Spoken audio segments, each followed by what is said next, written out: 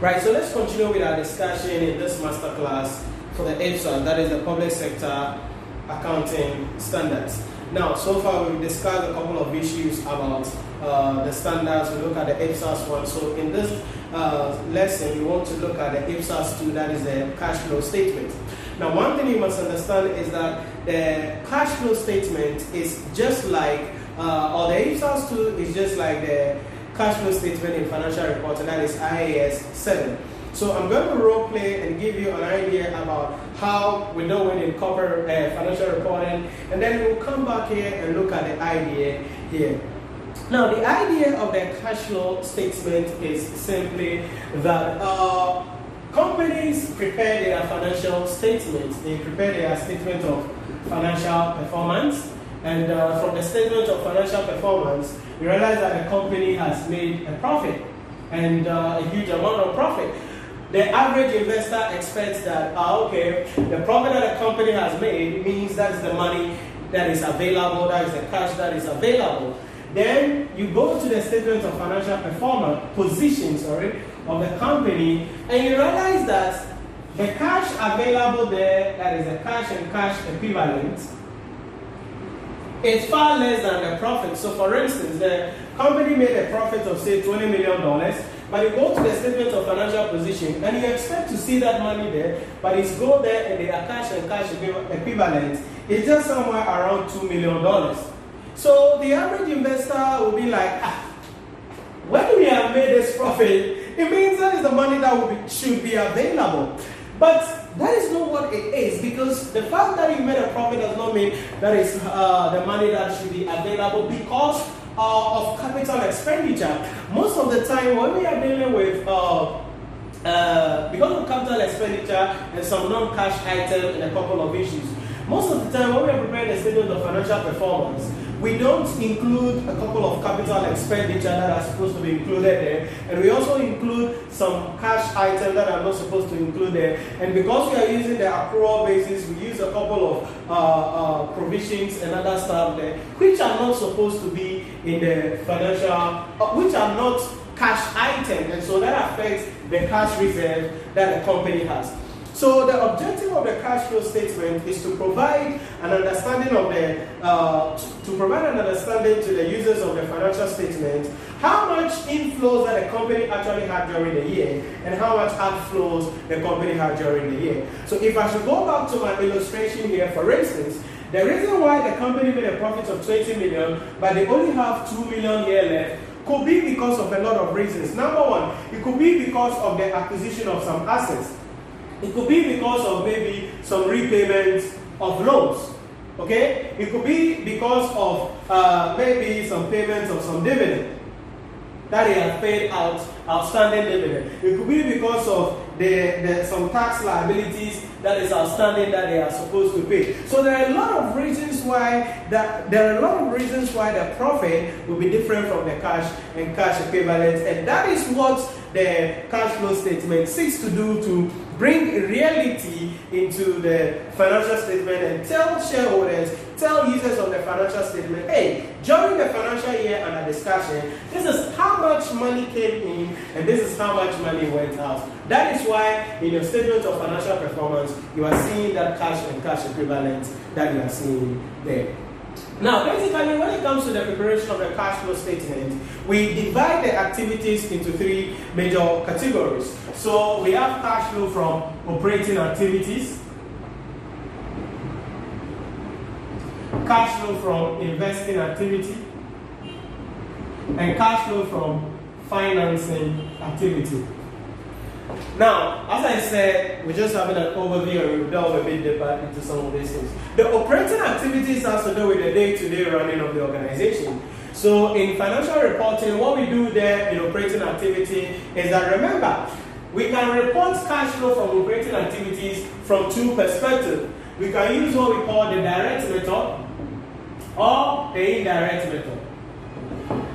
As always, usually we go for the indirect method. Now, the direct method is where you are going to be bringing your cash that you have received from all of your operations and the cash payment that you made from all your operations. But the indirect method is where you start with the surplus or the deficit from the statement of financial performance and make various adjustments for various non-cash items in relation to that. So almost always, we are going to be sticking with the indirect method of reporting the cash flow from operating activities. Now, that is fundamental to the organization. So wages and salary payments, payments for goods and supplies, all of those things are various expenses that we incur for the day-to-day running of the public sector organizations is covered in the operating activity. Now, from the operating activity, we come to the investing activity. Now, as the name suggests, this covers a lot of capex issues, right? So it deals with usually the acquisition, okay, and then disposal of assets, okay, the acquisition and disposal of non-current assets. So fixed assets, property, plant and equipment, infrastructure, okay, acquisition of financial instruments, disposals of financial instruments, all of those things come under what? The investing activity. So when we sell, the proceeds that is coming in is our inflow, and we cover it here. When we go and buy, the money that we are paying is an outflow, and that will also be covered and will be considered when we are dealing with the investing activity. Then we come to the last one, and that is going to be the financing activity. The financing activity has to do with the movement in the finance or the capital structure of the organization. The movement in the capital structure of the organization. So usually, some of the issues considered in the financing activity include issue of shares, issue of loan notes, receipt of loan notes, repayment of loan notes, redemption of shares. Now, that is usually for the private sector. In the public sector also, we deal primarily with the loans received and then loans that has been paid in relation to that. So these are the three categories that are activity categories that we are going to be using in the preparation of the cash flow statement. So basically, that is the idea. Now, in order for us to ensure whether our cash flow balance, this is how we go by it. The operating activity, the net operating activity, added to the net investing activity, added to the net financing activity, gives us an increase or a decrease in cash and cash equivalent. If it is positive, it's an increase. If it is negative, it's a decrease. Then we'll bring cash and cash equivalent at the beginning of the year, and that will give us the cash and cash equivalent at the end of the year, which will be in the current statement of financial position. Now, because we are dealing with cash flow statements and we are dealing with the movement in the capital structure of the company or the movement in the net assets of the company, when we are preparing the cash flow statement, the examiner is going to give us an income statement or transactions to prepare an income statement, and then possibly two financial positions, two statements of financial position. Now, the reason why the two statements of financial position is very important is for us to identify the movements. Okay, for us to identify. So we will be giving the previous year statement of financial position, the current year statement of financial position, and then the current year statement of financial performance. And that is what we use, tweak it around with some additional notes and information, and we categorize the activities under the three headings, and we prepare our cash flow statement. And after that, we can prepare a reconciliation statement in order to look at it. So basically, when we talk about cash flow statement, that is just the idea about it, okay? It's not something much in relation to that. And we've discussed the pro forma of it. So let's go to IPSAS 2, some of the things IPSAS 2 specifically says, so that we can contextualize it specifically for the public sector so we can understand what we're doing here. So key question, what is the objective of IPSAS 2?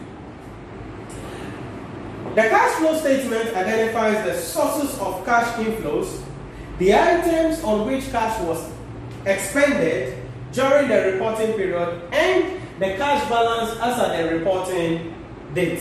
Very, very important. So objectively, the cash flow looks at the sources of the inflow. Where do we get the money from? the items that we expend the money from, and then how much money that is left at the end of the period under consideration. Information about cash flows of an entity is useful in providing users of financial statement with information for both accountability and decision-making purposes in relation to that. So for us to analyze and find out the stewardship of the managers of the public fund, they need to prepare a cash flow statement so that during the year, if from your budget allocation you were given 200 million Ghana cedis, how much did you spend and how much is supposed to be left? That is the duty or the objective of a cash flow statement, so that we will be able to measure your accountability and also enable various stakeholders in the making of various decisions for the organization. But in addition to that, what are the core benefits of the preparation of the cash flow statement? We've already jumbled through a couple of them, but let's look at some of them from the standard, as per the standard. Now, as per the standard, the following are some of the benefits of the cash flow information. 1. Information about the cash flows of an entity is useful in assisting users to predict the future cash requirements of the entity, its ability to generate cash flows in the future, and fund changes in the scope and nature of its activities. So very, very important.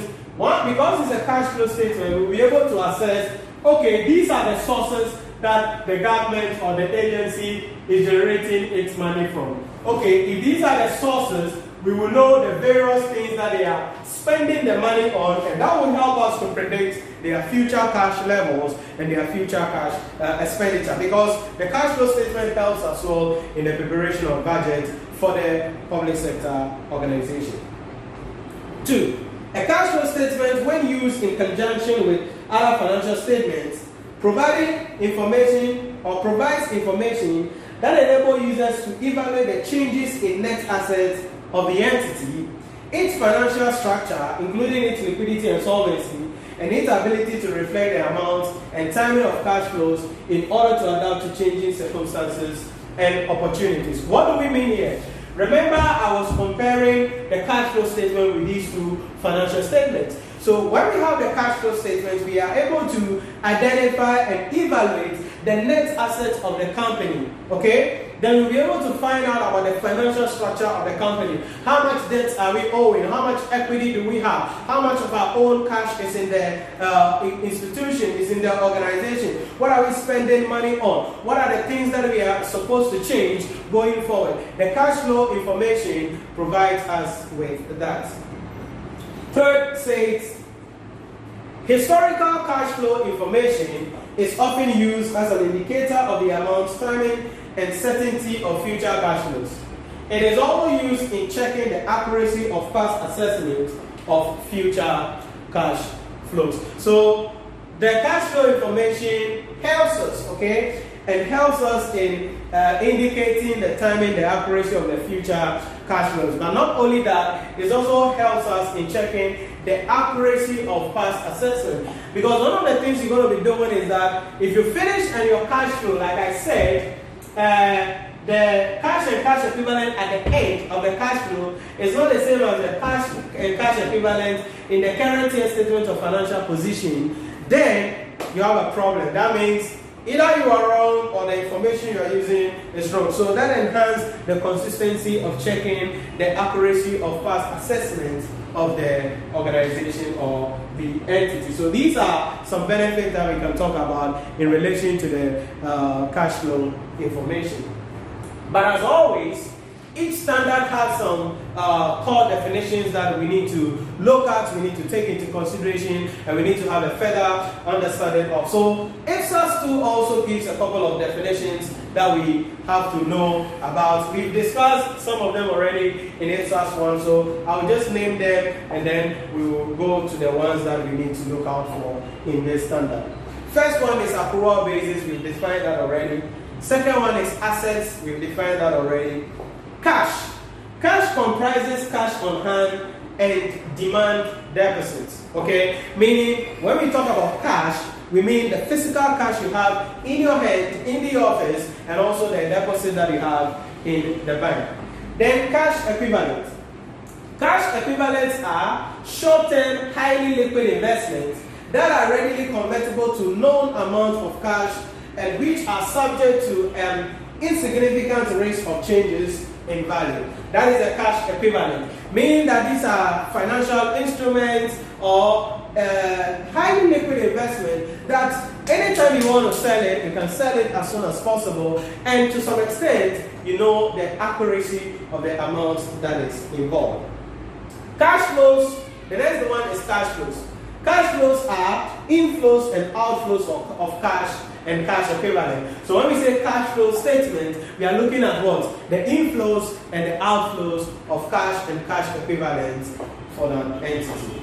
Next one is contribution from owners, and you already know that. Next one, control.